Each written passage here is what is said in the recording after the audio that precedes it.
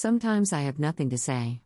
It's extraordinary, shocking even, and for the people that know me well, quite disturbing. It's the I've got a bad feeling about this Star Wars moment. I welcome it when it happens, it just doesn't happen a lot. The restlessness of my mind usually generates a constant background hum and a need for continual motion. As a good friend recently noticed, it even supplies an audible soundtrack to my daily activities.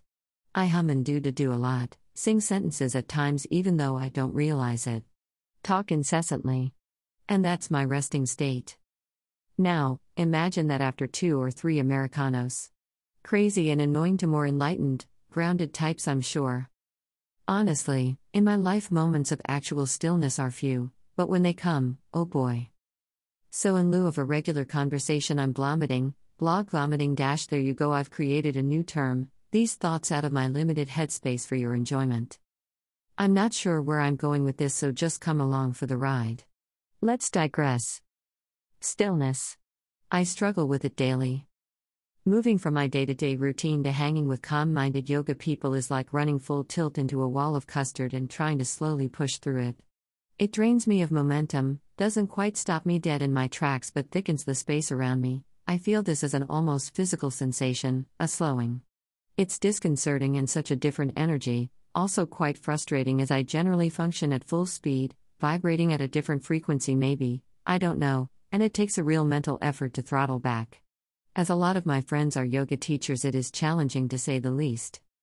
I recently had a yin yoga session at a friend's studio, accompanied by Tibetan singing bowls. During this I experienced this slowing again, as well as an unexpected but defined energy flow up and down my spinal column. A friend remarked that after this I seemed the most grounded that I'd ever been since we'd met. Interesting, eh? Imagine if that could be a resting state. More on this another time, remind me, okay? Yes, I know it takes work, and yes, meditation will help. Thanks. I'm a work in progress. Stillness. How do you know when it happens? One notable moment for me was on the Bremerton ferry from Seattle a few months back after a late night out with Jen, yes, that again. Sitting across from one another, gazing into her eyes.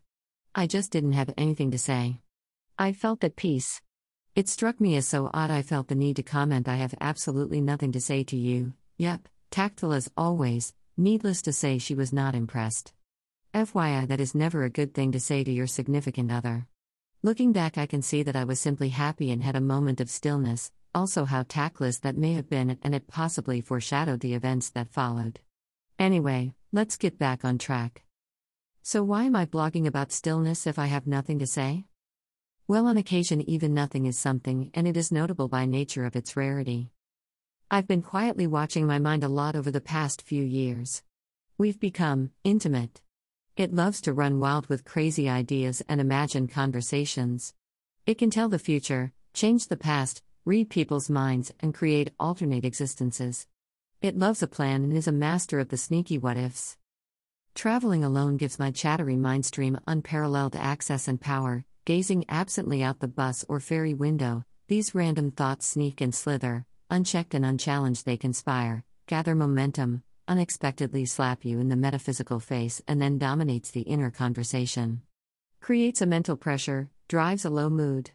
When you don't speak to anyone for days, this internal monologue cycles and builds, and then when you actually have a conversation with a human being, the experience isn't fun, for them, anyway. It's a face full of scattered babble vomit, a burst of random thoughts and ideas that have to escape the mind, but so full on and unrelenting it can overwhelm others.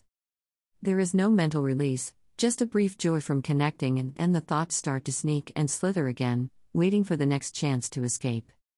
This stillness thing is tricky. But watching the mind is a fascinating practice. And it is a practice, the more you do it the better you get and the more you see. Maybe that's the way to find this elusive stillness that everyone's talking about. Which brings me to, oh yes, travel and the visiting yoga buddy. Meg has been and gone. Seeing her at the airport was like picking up an interesting breakfast conversation at dinner with a close friend, easy, comfortable, normal. We fell into friendship easily a few years ago, just sorta happened that way. A fascinating person but hard to define.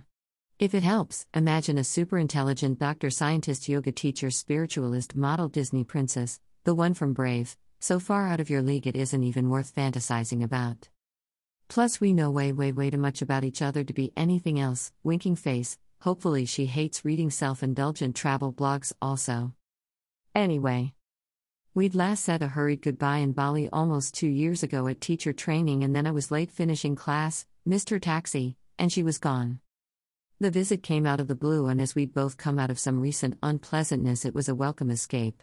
We'd planned to not have a plan, non-specifically reconnecting and traveling around northern Thailand for 2 weeks, spending a few days first in Chiang Mai getting oriented, then heading off on her first trip to Thailand, then scuba diving for her birthday in Koh Phangan. Okay, it was a plan.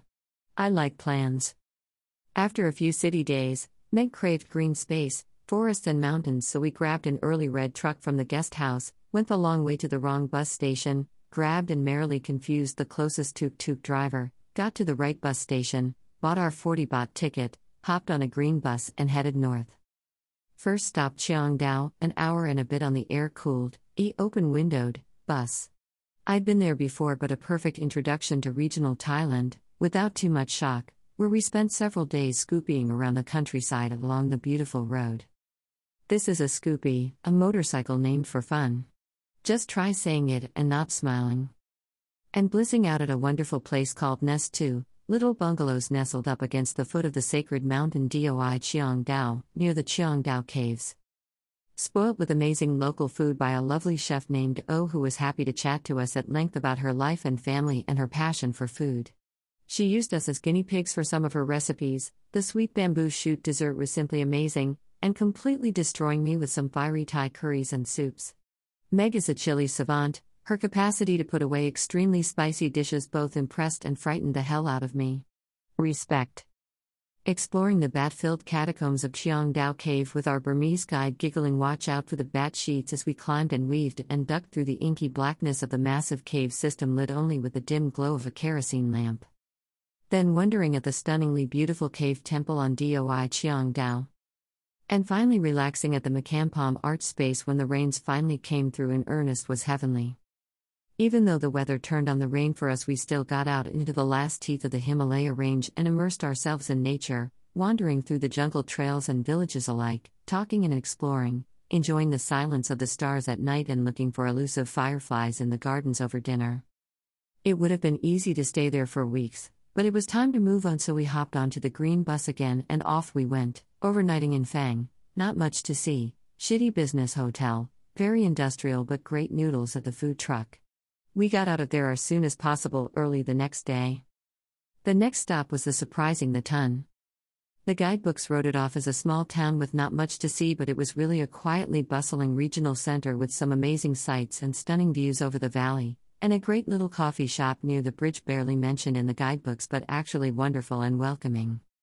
For example, Wat Thaton on Doi Thaton was simply stunning, looking like a porcelain teapot, but containing the most wonderfully peaceful museum with artworks, texts, and sculptures with a heavy Chinese influence donated from around the world. And the views. Overlooking the Thaton Valley with views over into neighboring Myanmar. So we hiked around the mountains and explored the town in the brief time that we had. Ate at a shitty Farang-style eatery and instantly regretted it. Especially the deep-fried frog. Oh God, the horror of the deep-fried frog. Tastes like chicken. Staying in a resort, I won't name it, it truly had seen better days, but right on the river close to the bridge, perfect location but really run down. It was managed by a Thai version of Basil Fawlty and his non-English speaking, but extremely good mime, wife. They tried really hard though, so it almost made up for the place's shortcomings.